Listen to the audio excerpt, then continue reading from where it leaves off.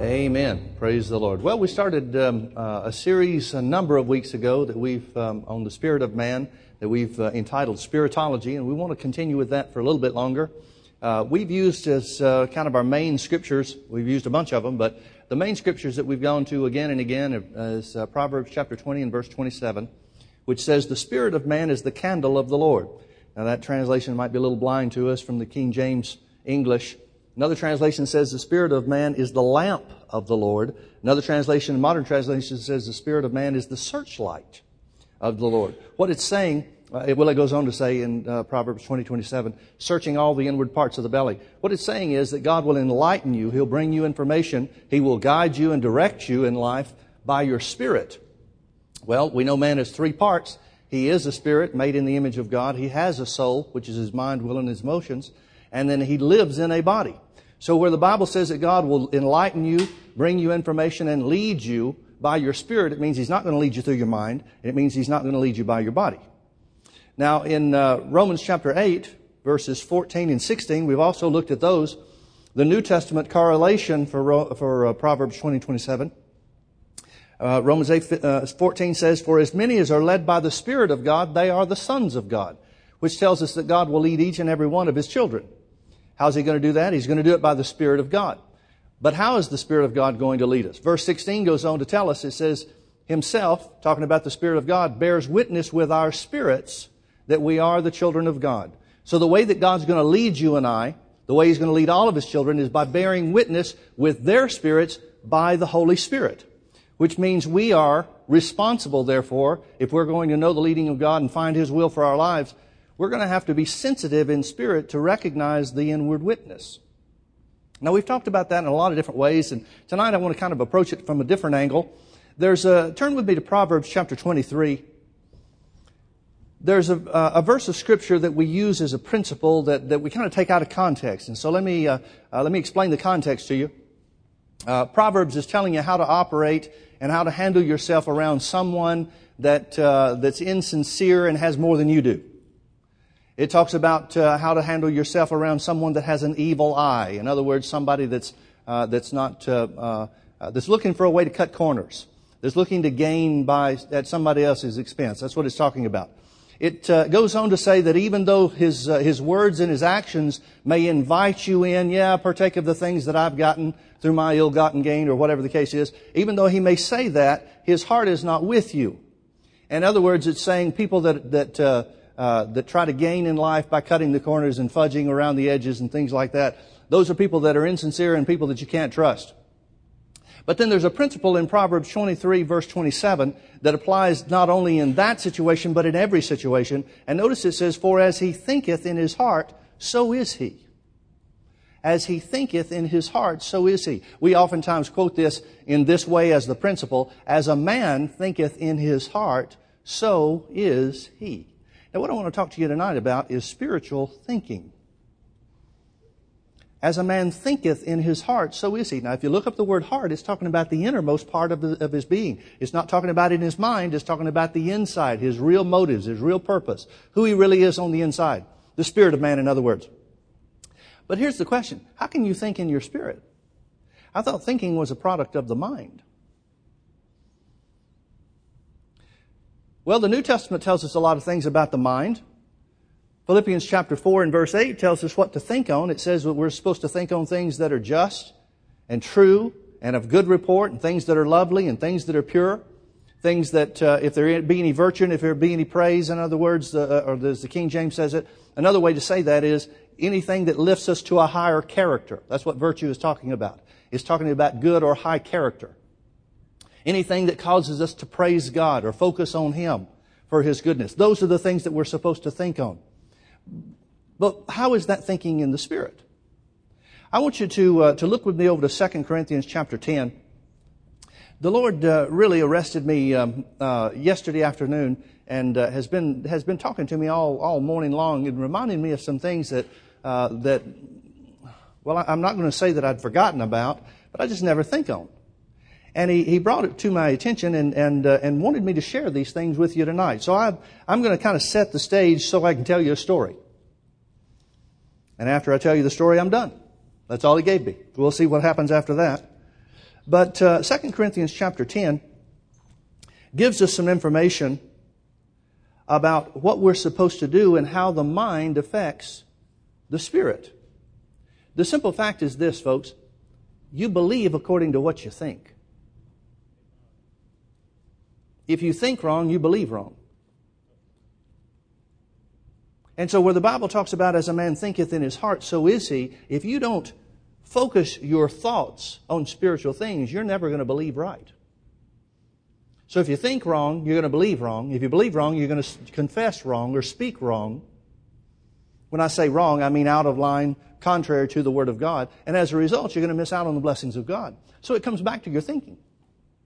We know that to be true because you can't get saved unless you hear the gospel preached. The gospel affects both your mind and your spirit. It produces faith in your heart, but it enters through your mind. So the mind's very important. That's why the Bible gives us instruction, and specific instruction. The greatest need for the church is to renew their minds to the Word. The reason that we don't have Christians who are living in a manner that they presented their bodies as a living sacrifice to the Lord, or another way we could say it is they are living body-ruled, controlled by sin and dominated by sin, even though Jesus has set them free by their blood, by His blood. The reason people don't live free is because they have not renewed their mind to the Word. If you haven't renewed your mind to the truth of being free from sin, you'll never live free from sin in reality in your flesh. So in 2 Corinthians chapter 10, Paul gives us some information about how the devil operates and what we're supposed to do. Notice he says in verse 3, "For though we walk in the flesh, we do not war after the flesh. For the weapons of our warfare." Now the word warfare literally means strategy. He's literally saying our strategic weapons. He's saying we have strategic weapons. Our strategic weapons are not carnal. Now remember when we talked about when this word carnal was used, where Christians were concerned, Paul told the Corinthians in the first letter that he wrote to them that you are carnal Christian, yet you're still even babies in Christ. Well, what is he saying? He's saying they're body ruled. In other words, they're living their lives of the earth. Well, that's the same word that's being used here. He's saying the weapons of our warfare, our strategic weapons, are not of the earth.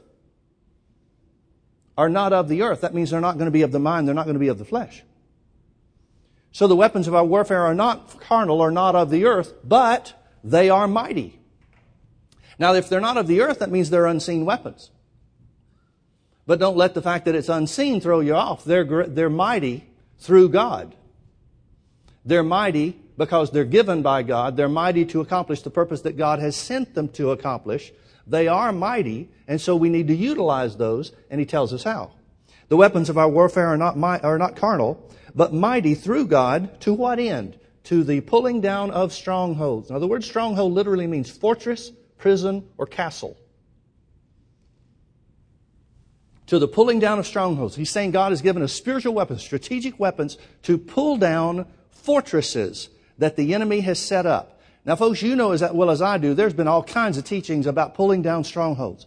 You've got people going to prayer meetings to pull down the devil's strongholds over cities, and pull down the devil's strongholds over churches, and pull down the devil's strongholds over whatever. But where are these strongholds that he's talking about?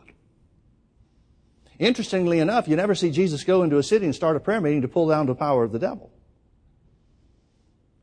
Back in the 80s and early 90s, people were trying to go up into the highest parts of town. They'd get up on the tops of buildings and skyscrapers because they figured that was where the devil was ruling, up in the heavenlies. And so they'd try to get up there where they could be close to pull down those strongholds.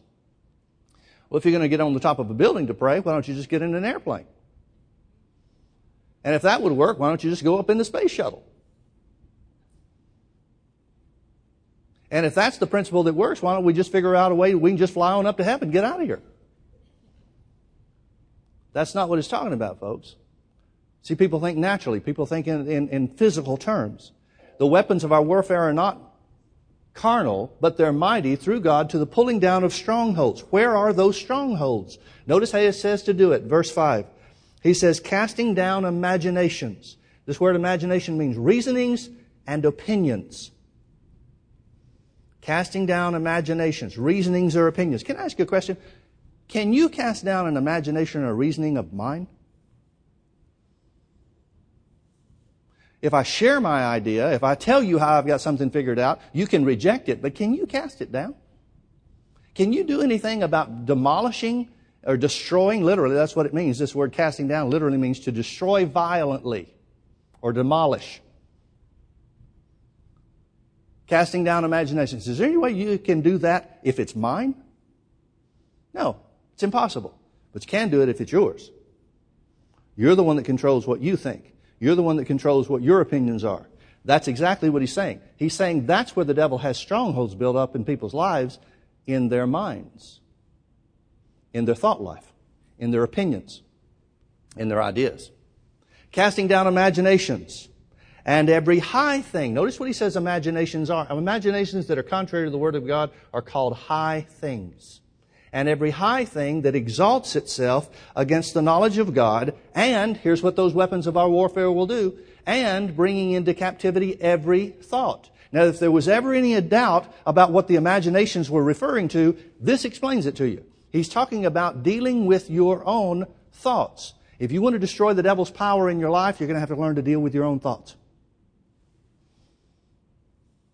The idea that you can just think whatever you want to and just operate the way the world operates, think the way the world thinks, take hold of the world's ideas and all this kind of stuff and live a Christian life, forget it.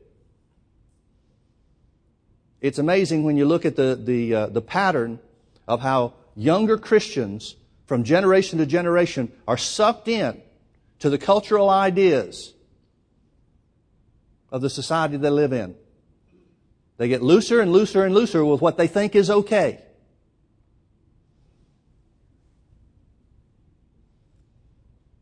Well, that's why the church winds up being weaker and weaker and weaker as the generations pass. Because if you accept the wrong thinking, you're going to believe wrong, and you're going to forfeit the power of God because you're going to confess the wrong things. So he says, casting down imaginations and every high thing that exalts itself against the knowledge of God, and bringing into captivity every thought to the obedience of Christ. Now that's where we usually stop reading. That's normally the place where we'll stop and we'll talk about renewing the mind and that type of thing. But folks, I want you to understand something. Paul is writing to the church not about rebellious people. He's writing to the church to encourage them how to walk in victory. Well, if they were rebellious, they're not going to come and listen to the letter that Paul wrote to begin with. Most of the people that I find, in my experience, they're not rebelling against things of God. They don't know what thoughts are wrong. They don't know what thoughts to pull down or to change or to take captive. The next verse, verse 6, is really the key verse. Notice it says, and, that means he's continuing to talk about the same subject, and having in a readiness to revenge. The word revenge means to retaliate against. And having a readiness to revenge all disobedience. The word disobedience means inattentiveness. In other words, he's saying, he's encouraging us by the Spirit of God, you've got strategic weapons, God-given weapons, to cast down, to demolish wrong thoughts that are holding you bound, and you should be ready to exact revenge or retaliate against those wrong thoughts that you have been ignoring and not doing anything about. You know why most Christians don't live a victorious Christian life? Because they're distracted. It's not that they want to live in defeat. It's not that they want to rebel against God. It's not that they don't want to do what God's Word says. You ask any Christians that's sincere, do you want to follow the will of God for your life? Everybody will say, yeah. Now, they may be thinking in the back of their mind, well, okay, there's one area over here I'd like to hang on to. Or I'm not sure about what God wants me to do over here. I've got my own plan about this. But by and large, everybody wants to do what God's Word says for them to do. By and large, everybody that's sincerely saved, knows God from the inside, who's genuinely born again, everybody in the family of God from the inside, maybe not from the outside, but from the inside, wants to obey God. Well, then why don't we? Who keeps us from doing that? Can anybody make you disobey God? Some people think so. Some people think that they don't have power to resist the devil and he can force them to do whatever he wants. But the Bible says that's not true. That's one of those wrong thoughts that people need to take captive. That's one of those strongholds that they need to pull down. So what do? The Bible is telling us very specifically, Paul's instruction is pay attention. Pay attention. And having a readiness to revenge, to retaliate against, all disobedience, all inattentiveness, when your obedience is fulfilled. Another translation says it this way, when you're attentive, well, the word obedience here means attentive hearkening. In other words, the revenge against the inattentive wrong thinking or wrong thoughts that you've allowed to stay in your mind, that we've allowed to stay in our minds, that revenge is exacted, that retaliation is made good when we then become attentive and hearken to what the Bible says instead. And notice the Bible says every wrong thought is a high thing. Now turn with me over to Romans chapter 12. Romans chapter 12. Paul is giving instruction to the church. We made mention of this a little bit, but let's look at the verses in context. Paul starts off in verse 1 of chapter 12. He says, I beseech you therefore, brethren. Now the therefore has to do with all the things he's been talking about from chapter 6, 7, 8. Takes a little side journey in chapters 9 and 10 talking about Israel. But now he's back on track in chapter 11. He takes a side journey in chapters 9, 10, and 11. Now he's back on track in chapter 12. So in chapter 6, he was talking about sin not having dominion over you. Chapter 7, he was talking about the conflict that he's having between his spirit that wants to obey God and his flesh that doesn't. Chapter 8, he talks about the victory that we have, the fact that there's no condemnation to us because we are in Christ. We're not in the flesh. We're in Christ because we're saved. He tells us about the power of the Holy Ghost that helps us. He helps us to pray. He empowers us. He makes us more than conquerors. That's what the 8th chapter is all about. It's about the power of God. Chapters 9, 10, and 11, he talks about Israel, takes a side journey talking about Israel, and he says, okay, now you understand. We all have the same conflict between our spirit and our flesh.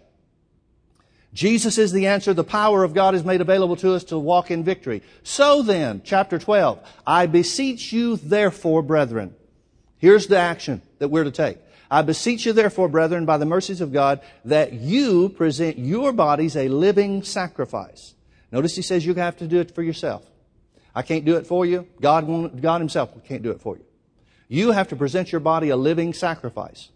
Holy and acceptable unto God, which is a reasonable service. Most other translations say spiritual worship. You want to know how to worship God in spirit? Jesus said it in John chapter 4 to the woman at the well of Samaria. He said, they that worship God must worship Him in spirit and truth. You want to know how to do that? By presenting your body a living sacrifice. You bringing your body under control. Paul said it of himself. He talked about the difference between him, the man on the inside, and his body. He said, I keep my body under. I, the man on the inside, keep my body under. What's he doing? He's telling you to do the same thing. Just like I keep my body under, you keep your body under. That's worshiping God in spirit. Why? Because it's allowing your spirit to dominate your flesh and serve God instead of sin. Now, how are you going to do that? That sounds great. But how are you going to do that? Isn't that the same thing Paul's talking about his conflict is in chapter 7? The man on the inside wants to do the right thing. The man on the outside doesn't. And the man on the outside seems to be winning sometimes. So it's a great instruction. It sounds wonderful, but how do you do it? You do it by acting on verse 2. Just as verse 1 tells us to present our bodies a living sacrifice, verse 2 says, and be not conformed to this world, but be transformed by the renewing of your mind. Now, if he's talking about not being conformed to the world, but being transformed by the renewing of the mind, he's got to be talking about not being conformed to the world's way of thinking. Because he's telling you to do something about your mind. He's telling you to do something about your thinking. He's telling you to renew your mind. The word renew means to reverse by repetition. Well, reverse what to what by repetition of what? What's he saying? He's saying reverse the way that the world thinks that you and I have been schooled in by repeating the Word of God, which results in a renewed mind so that we're thinking in line with God's Word from our hearts. In other words, That's spiritual thinking. Renewing your mind is taking the old thoughts, the thoughts of the world, the way that everybody has taught you and me, and experience has taught us to operate in this world, judge it against what the Word of God says. When it contradicts, throw out the world's way of thinking and repeat what God's Word says until it becomes part of our own thoughts. And then we are thinking spiritually. As a man thinketh in his heart, so is he. You could interpose these words by saying this. You could substitute it by saying, for as a man renews his mind to the Word of God, so is he. That's what it's talking about. That's what thinking in your heart or thinking in your spirit is. So it says, don't be conformed to the world, but be transformed by the renewing of your mind to this end, that you may prove. The word prove means to determine by experience. If you want to experience the will of God in your life, it comes one and only one way, and that's by renewing your mind to the Word.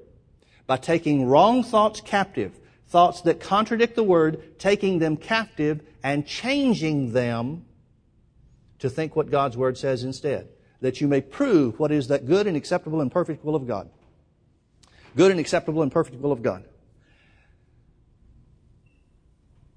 Now notice verse 3. Paul has just given us instruction. Present your body a living sacrifice, renew your mind. That's how you're going to walk in victory. It's the only way you're going to walk in victory. Why? Because if you think wrong, you're going to believe wrong, you're going to confess wrong. And you're ruled by your confession. You got saved because you said, confess Jesus as your Lord and Savior. Why did you confess Jesus as your Lord and Savior? Because you believed the preaching of the Word. Why did you believe the preaching of the Word? Because what you heard affected your mind. And you made a decision.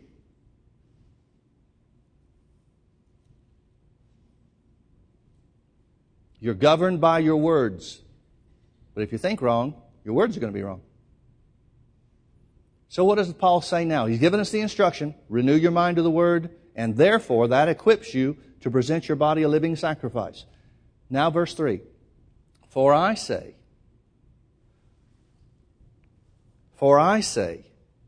through the grace given unto me to every man that is among you. I want you to notice that Paul is not saying, here's what the Lord is saying to you. He's saying, here's what I say about this. Now, Paul is the one that's showing us the example of how to come out of defeat in chapter 7 into victory of chapter 8. How? Through presenting your body a living sacrifice, through renewing your mind. Now, Paul is going to tell us about his experience, what he's learned from this. He said, for I say, through the grace given unto me to every man that is among you, not to think. Now, he's telling us to think, but he's warning us about what not to think. He said not to think. Now, if you're reading from the King James, notice the of himself is in italics. That means the translators added it. It could apply there, but it's not just talking about you thinking about you. So let's pull it out, at least for the sake of discussion for a few moments. For I say to every man that is among you, not to think more highly than he ought to think, but to think soberly, according as God has dealt to every man the measure of faith. Now, folks, without question, he's talking to us about not thinking of ourselves more highly than we ought to. But that's not the only thing he's telling us not to think more highly than we ought to about. He's saying don't think about anything more highly than you ought to, including yourself. Sure, it applies to us. But now keep that more highly than you ought to in mind. Do you remember over in 2 Corinthians chapter 4, or chapter 10, verse 4, what we read? Casting down imaginations and every high thing that exalts itself against the knowledge of God. Paul is saying to the Corinthians, he's saying, you have strongholds. You have allowed strongholds to dominate you and rob you of the blessings of God in your life through inattentiveness, through lack of attention. It's not that you're a bad person. You're just not attending to what you need to. Remember Proverbs chapter 4, verse 20? My son, attend unto my words. What's he saying? He's saying give attention to it. Don't let there be any slack areas in your life that you're not giving attention to. Folks, one of the saddest things, but is absolutely true, some people aren't saved because they think they can't be. Jesus dies for them. He shed His blood for them. He was raised from the dead for them. But they never receive salvation because they think they cannot be saved. Now, why do they think they cannot be saved? Well, most of the cases that I'm aware of is because they've committed some sin in their life that they think disqualifies them from salvation. Yet the Bible says that there is no disqualifier for salvation. Jesus died for the sins of the world, but their minds rule. The word's true. Jesus died for them. Someday, when their life is over here on the earth, they're going to stand before the Lord and realize, you mean I could have been saved all along? Yeah, the Bible said so. Yet their mind rules. Their thoughts, their wrong thoughts about what they can have and what they can experience rules and dominates over them. And Paul is saying that Paul is saying that many other Christians are in the same boat, maybe not with salvation, but with some benefit of salvation or something that belongs to them as a part of their inheritance they fail to take advantage of because they think they can't. And he's saying that's what you need to retaliate against. Paul seems to be implying that the devil is not your buddy. He seems to be implying that the wrong thoughts are in your mind, not just by accident, but because the devil has put them there and you need to fight against it. You know, it's an interesting thing here where Romans 12:3 is concerned. For the weapons of our warfare are not, for I say to every one of you through the grace that is given unto me, not to think of himself more highly than he ought to think, but to think soberly according as God has dealt to every man the measure of faith. There are two ditches. One ditch, people think they can't have something because they're unworthy. The other ditch, people think that they don't need God because they can handle it themselves. Both are wrong thinking. Both thoughts have to be brought into captivity if you're going to realize and walk in the blessings of God for your life. Now, folks, remember over in Ephesians chapter 6 where Paul talks about putting on the armor of God? He says, put on the whole armor of God that you may be able to stand against the wiles of the devil. The word wiles means the road the devil travels. Well, what road does he travel? Deception. He travels the road into your thought life. The devil wants you to think there's nothing about your thinking that needs to be changed. The devil wants to deceive you to think, well, this is the way you learn from your daddy. This is the way you learn from your mama. This is the way you learned in church growing up. Must be okay. They're good people. And he wants to keep you in a place where he's got a stronghold, a fortress, a prison built up that's robbing you of some of the blessings of God. Think about how many people have been affected by religion, denominational thought, denominational opinion and ideas that rob them of the blessing of physical healing.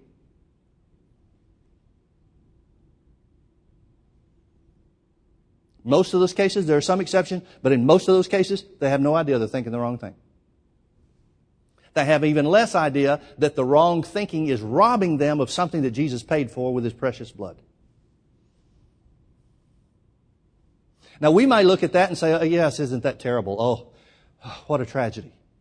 Well, what are you being robbed of?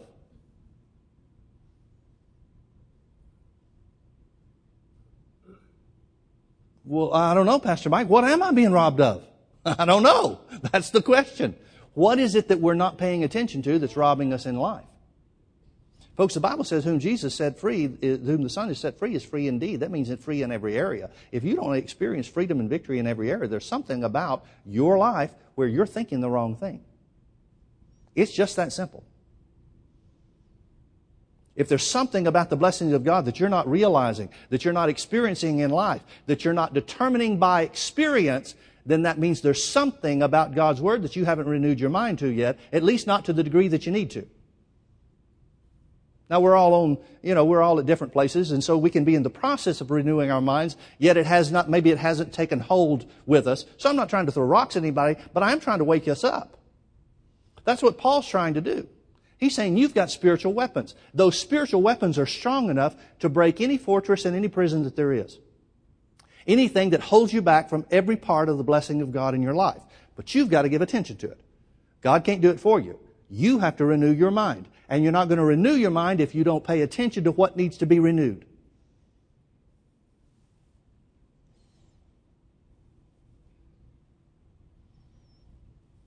I use the example of the two different thoughts. Some people think they're unworthy. Some Christians think they're too unworthy, they're too unrighteous, they're too sinful to really be what the Bible says that they are. You know what the Bible says that is? The Bible says that's pride. They think they're being humble, but the Bible says that's pride. Why is it pride? Because they're taking a position where their thoughts count more than what God says. They're allowing their opinions to be a high thing that exalts itself against the Word of God and not giving attention to it and changing their thoughts to line up with the Word. That's why you've got so many Christians that refuse to say that they're righteous. Well, why wouldn't you? The Bible says you are. Because I don't feel righteous. So you don't think you're righteous because of the way you feel. That's a high thing that's exalting itself against the knowledge of God. On the other hand, you've got some people, bless their hearts, they are so knowledgeable about the Word that they're over in pride in the other area. You know, when Beth and I when I went to Rhema in Tulsa in 1980, Beth had already been there for a couple of years, and she was in the in group. She was part of the singing group. They had just recently disbanded. Brother Hagin had some of them were getting married, different things. They were going in different directions. So some of them stayed on and worked there at the ministry. Beth was one of the ones that did, and they were working together in prayer and healing school. There was a counseling center at the time. She was part of that. And so I went to school. When I went to school, she and some of the others that were part of that group, they were Brother Hagin's kids. I mean, they were it. They walked around and everybody just went ooh and ah and all this kind of stuff. They were it, and a lot of them thought they were it too.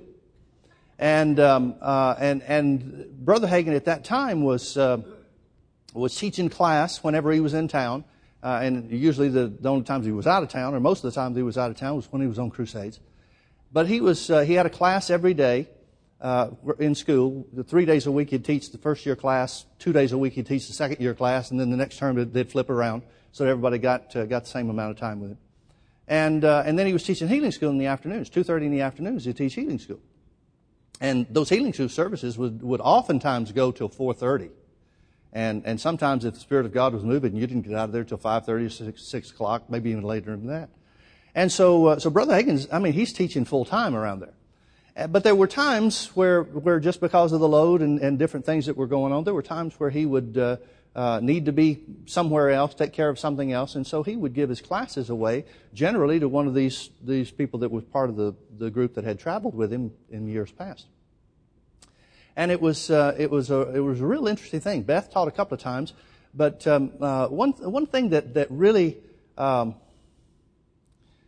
do I say this? One of the things that really appealed to me about Brother Hagin is that he was not somebody to blow his own horn. He would tell you things that had happened. He would tell you about experiences. He would tell you about the ways that God had used him.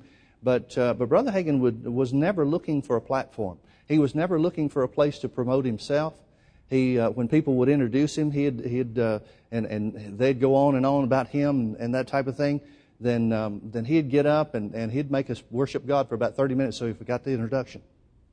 He was just that. He wasn't trying to take any credit for himself. He knew that it was all God, and he was just fortunate and blessed to be in a position that he was. And that appealed to me. That really appealed to me. I used to think it was a character flaw. I'm not sure what to think about it nowadays, to be honest with you. But I cannot ever remember a time in my life where I didn't ask myself, who do you think you are? That phrase has just been going on in my head. Nobody questions themselves more than I do. Nobody that's sane does, anyway. I've always been that way. And I've been exposed to some ministers before I was around Brother Hagin, and then afterwards too, where they're not they're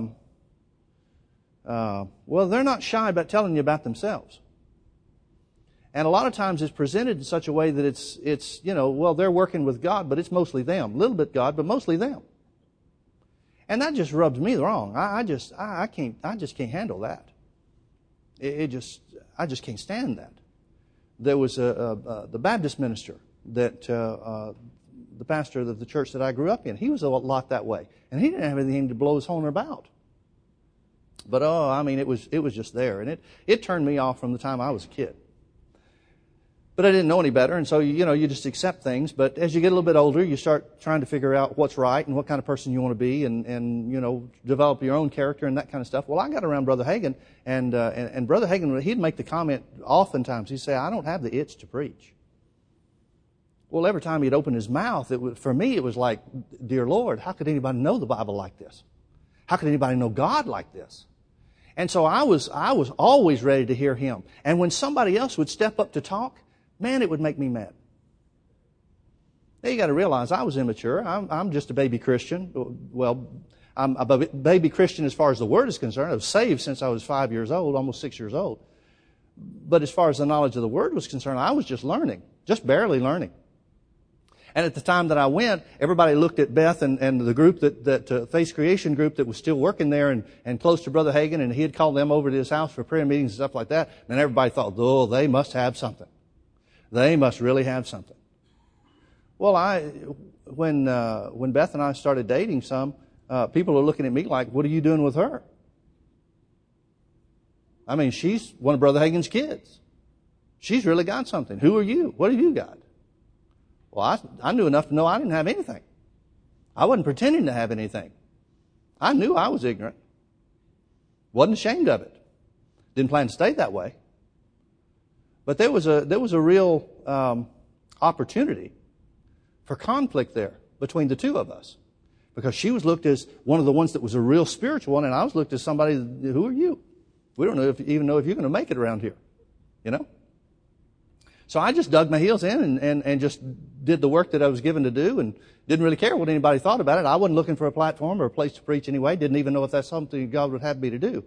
But in the services and the classes and things like that Brother Hagin would give away, whether they were healing school services or classrooms, the classes that he was teaching in the school, when he would give those away to some of these people, it was amazing to me to watch the difference in attitudes between some of the folks. Now, Beth was good about it. She didn't try to put herself out there, and as a matter of fact, there were very few times where she would accept the opportunity. Brother Hagin would come through and say, I've got to be gone, Thursday, who wants to take the class? And there was a bunch of them that was jumping up saying, me, and she never would. There were a couple of times where he came to her and said, do you want to do it? Or I think you should do it, or whatever, and she would. Just not to turn it down and to be willing, but she wasn't trying to get there. But there were others in the group that were really trying to put themselves out there. I mean, really trying to go for it. And it was interesting because, to me, it made a big difference. I saw a huge difference between Brother Hagin's attitudes, where he's just giving out what he's got in his heart. I mean, he had 50-something years of ministry experience at that time. Like he would always say, after that long, you stumble up on a few things. Don't have to start off knowing a lot. You just stumble up on some things. And so he was sharing things that would really minister to people's hearts. And some of the other folks, and I wouldn't have been any better, I'm not throwing rocks. Some of the other folks are just ministering stuff out of their heads. And folks, there's a huge difference. I hope you recognize that difference. There's a huge difference in somebody ministering to your heart and they're just giving you head knowledge. And it was interesting because some of these guys, the ones that were the most ambitious. Brother Hagin used to warn us about this. He used to talk to us a lot, talk to the people that were close to him. He would say over and over again, he said, don't be ambitious in ministry. Let God work it out. One of his favorite scriptures was from the Psalms, Psalm 126, is it? Something like that. It said, except the Lord build the house, they labor in vain that build it. Let God do it. Just because you might know something that God's spoken to your heart about, don't try to make it happen yourself. Let God do it. Well, he lived that way, but not everybody else did. And so there were a lot of the people that were really trying to put themselves out there, really trying to promote themselves as I'm the one that Brother Hagin goes to, and that type of thing. I saw some of the same things in later years when some of the singing group would be with Brother Hagin when he would travel, and he would be looking for somebody to help. He'd sense in his heart that the Holy Ghost wanted to do something, but he didn't know who would have it, and so he'd look around, and some of these guys were just chomping at the bit, just ready to jump out there and be the one, Some of those guys, bless their hearts, got to thinking that because people received them so well, that they must really have something. So they left from working on Brother Hagin's platform to go out on their own and fell flat on their face. They forgot that they were on Brother Hagin's platform. Even when God was using them, He was using them on Brother Hagin's platform. And there were other people that would come through, a little bit older than I was. I was 25, I guess, at the time. 25, 26, around there. And there were other people that would come through that would be a little bit older, maybe 3 or 4 or 5 years older, something like that. maybe in their early 30s, and somehow or another they had the idea that they were on an equal level with Brother Hagin. And so they'd come through. I remember this is one lady, bless her heart. One lady that is not so big an issue here in our day, at least not in our circles. But back then in the early 80s, there was still a lot of question about should women be able to preach in church and that type of stuff. And so her big thing, whenever she was going to minister, she'd spend 15 or 20 minutes talking about why it was okay for her to preach. And when you're listening to her, you're thinking, just shut up and preach. We don't need to know why. Tell us what you got. We'll see if God's in it. You know? You don't have to announce what you're going to do. But she'd always kick her shoes off. And it was, I hate to use the word, but I don't know what any other way to say it. It was so phony. She had put on something that was so phony because she didn't do this normally. But the way she'd walk, she'd kick her shoes off and she'd walk across the platform like Brother Hagin would. But she'd do something really weird with her arms. Every time she'd walk, she'd throw her arms forward like this. Man, it was aggravating. I'm thinking, I can't get through what you're saying watching your arms. Nobody's elbows work like that. Come on, be real. Folks, my point in saying all this is this. You can't find any of those folks in today. You can't find any of the ones that promoted themselves today. There's not one of them left in the ministry. Now, they weren't, with the exception of the one that I'm talking about, they were just a couple of years older than I am, Beth and some of the other people in the group, that got a hold of the same attitude that Brother Hagin had. So Paul is right.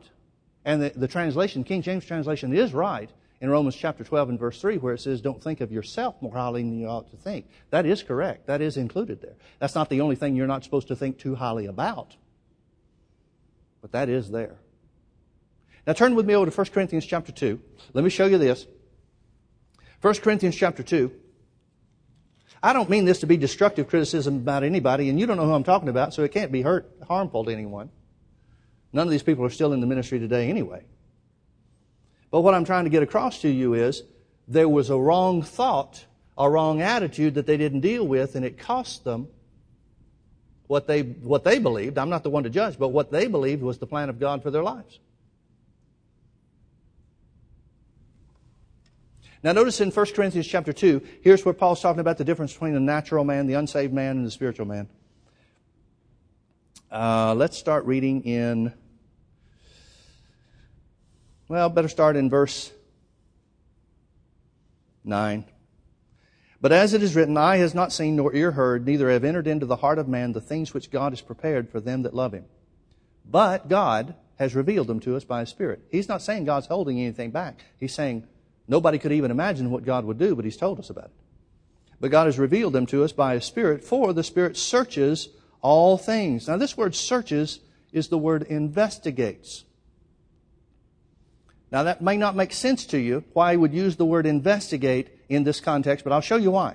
And it all has to do with spiritual thinking. It all has to do with renewing the mind. It all has to do with examining ourselves so that we pull down wrong thoughts, which hold us bound. But the Spirit searches or investigates all things, yea, the deep things of God. For what man knoweth the things of a man save or except the Spirit of man which is in him? Now, He's not talking about the Holy Ghost. He's talking about you. He's saying nobody knows what's on the inside of you, but you do. You, the man on the inside, knows. I may not be able to judge your motives by your actions, but you know whether they're right or wrong. I may not be able to judge by even the things that you say, what's going on the inside of you, but you know. That's the point He's making. For what man knows the things of a man, save the Spirit of man which is in him? Even so, in like manner, the things of God knoweth no man but or except the Spirit of God. That's why it's necessary for Him to reveal them to us. That's why we have the Word. That's why He speaks to our hearts. Now we have received not the spirit of the world, but the Spirit which is of God, that's the Holy Spirit, so that we might know the things that are freely given to us of God. What does that mean? That means He's going to bear witness with your spirit and reveal the things of God to you. Which things, talking about the things that are given to us by God, which things also we speak, that's what Paul's saying he's preaching, not in words which man's wisdom teaches, but which the Holy Ghost teaches, What's he saying? He's saying we're not using the world's way of thinking to identify these things. We're showing you spiritual truth. He's making a contrast between the world's, conforming to the world's thoughts and spiritual revelation or spiritual truth. Now, you know as well as I do that if you only believe the things in the Bible that you could figure out, there'd be very little you ever believed. You'd never get saved. How can you figure out God making a substitute, God being able to substitute one man, Jesus, His Son, for the whole sins of the world? You can't figure that out. You might gain a little bit of spiritual insight into it after you accept it and after you begin to meditate in the Word, but you can't figure it out. How did God lay the sins of the world on Him? How did God lay sins on Jesus that hadn't yet been committed? Don't tell me anybody's got that figured out. You can't figure that out. It's impossible. That's what He's telling us. He's saying we're not using the world's way of thinking. We're revealing spiritual truth. Not in the words which man's wisdom teaches, but which the Holy Ghost teaches. How? Comparing spiritual things with spiritual. Now, what spiritual things is he talking about? He's talking about comparing the Word with the Word. That's all you've got to compare. The spiritual realm's unseen. Except the Holy Ghost reveals something to us by the Word and through our own spirits, by bearing witness with our spirits. You don't know anything that's there. That's why the Word is spirit and truth. So we compare spiritual things with spiritual. What's he getting at? He's getting at the same principle of renewing your mind to the Word. Comparing your thoughts with what the Word says so that you can change your thoughts to line up with the Word. Comparing spiritual with spiritual. That's what the Holy Ghost is teaching us to do. Let's keep reading. But the natural man, verse 14, the natural man receives not the things of the Spirit of God, for they are foolishness unto him, neither can he know them. That's why the unsaved stay unsaved. Because the things that they've heard about Christianity, the things that they've heard about God, the things they've heard about Jesus dying on the cross, whatever it is they've heard, doesn't make sense to them. Why doesn't it make sense to them? Because your natural mind can't accept it. They are spiritually discerned. They are spiritually understood. What does that mean? That means the mind of man can block the truth of the Word.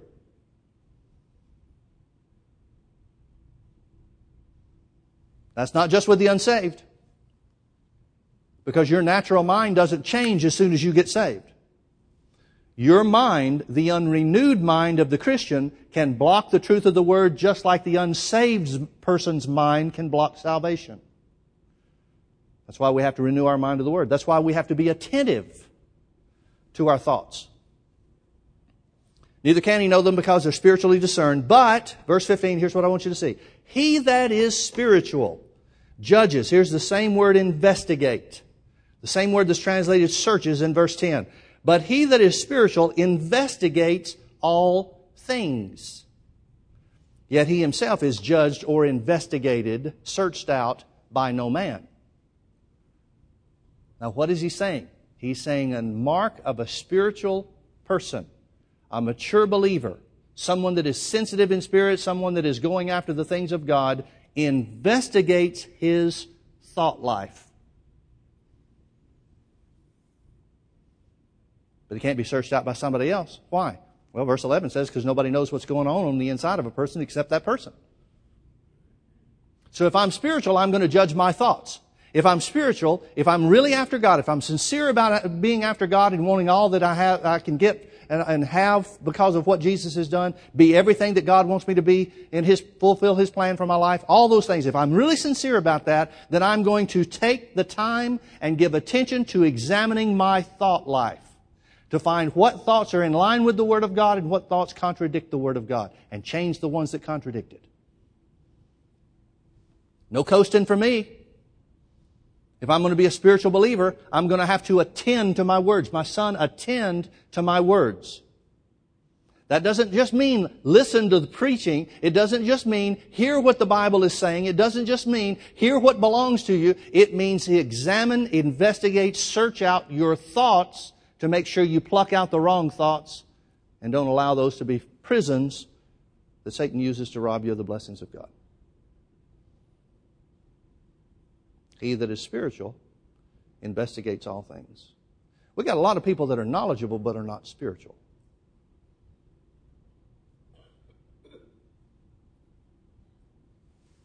Did you hear me? We got a lot of people that are knowledgeable, but they're not spiritual. Well, but Pastor Mike, how can you be knowledgeable and not spiritual? Easy. You can know a lot about the Word, yet not examine your thought life and fail to walk in love, fail to fulfill the plan of God for your life. The people that are on the spiritual junk heap that I was telling you about that used to teach in Brother Hagin's classes, they were knowledgeable. Sure can't say they were spiritual, though. Spiritual people finished their course. They didn't deal with whatever pride they were operating in, and it cost them. See the point I'm making? He that is spiritual searches out all things. Folks, there is nothing more important in your Christian life than for you to take the weapons of our warfare, our strategic weapons, the Word of God in the name of Jesus. You know, it's an interesting thing. If you look at the things that Jesus said about faith, He used the example of moving mountains or moving trees, uprooting trees and casting them into the sea. He used those examples. He used them 5 times. There were 5 different times that He used that example. Now, some of the Gospels record the same instances, but there are 5 times in the 4 Gospels, 5 times where Jesus talked about uprooting a tree or moving a mountain. 3 of those times talk about you changing you.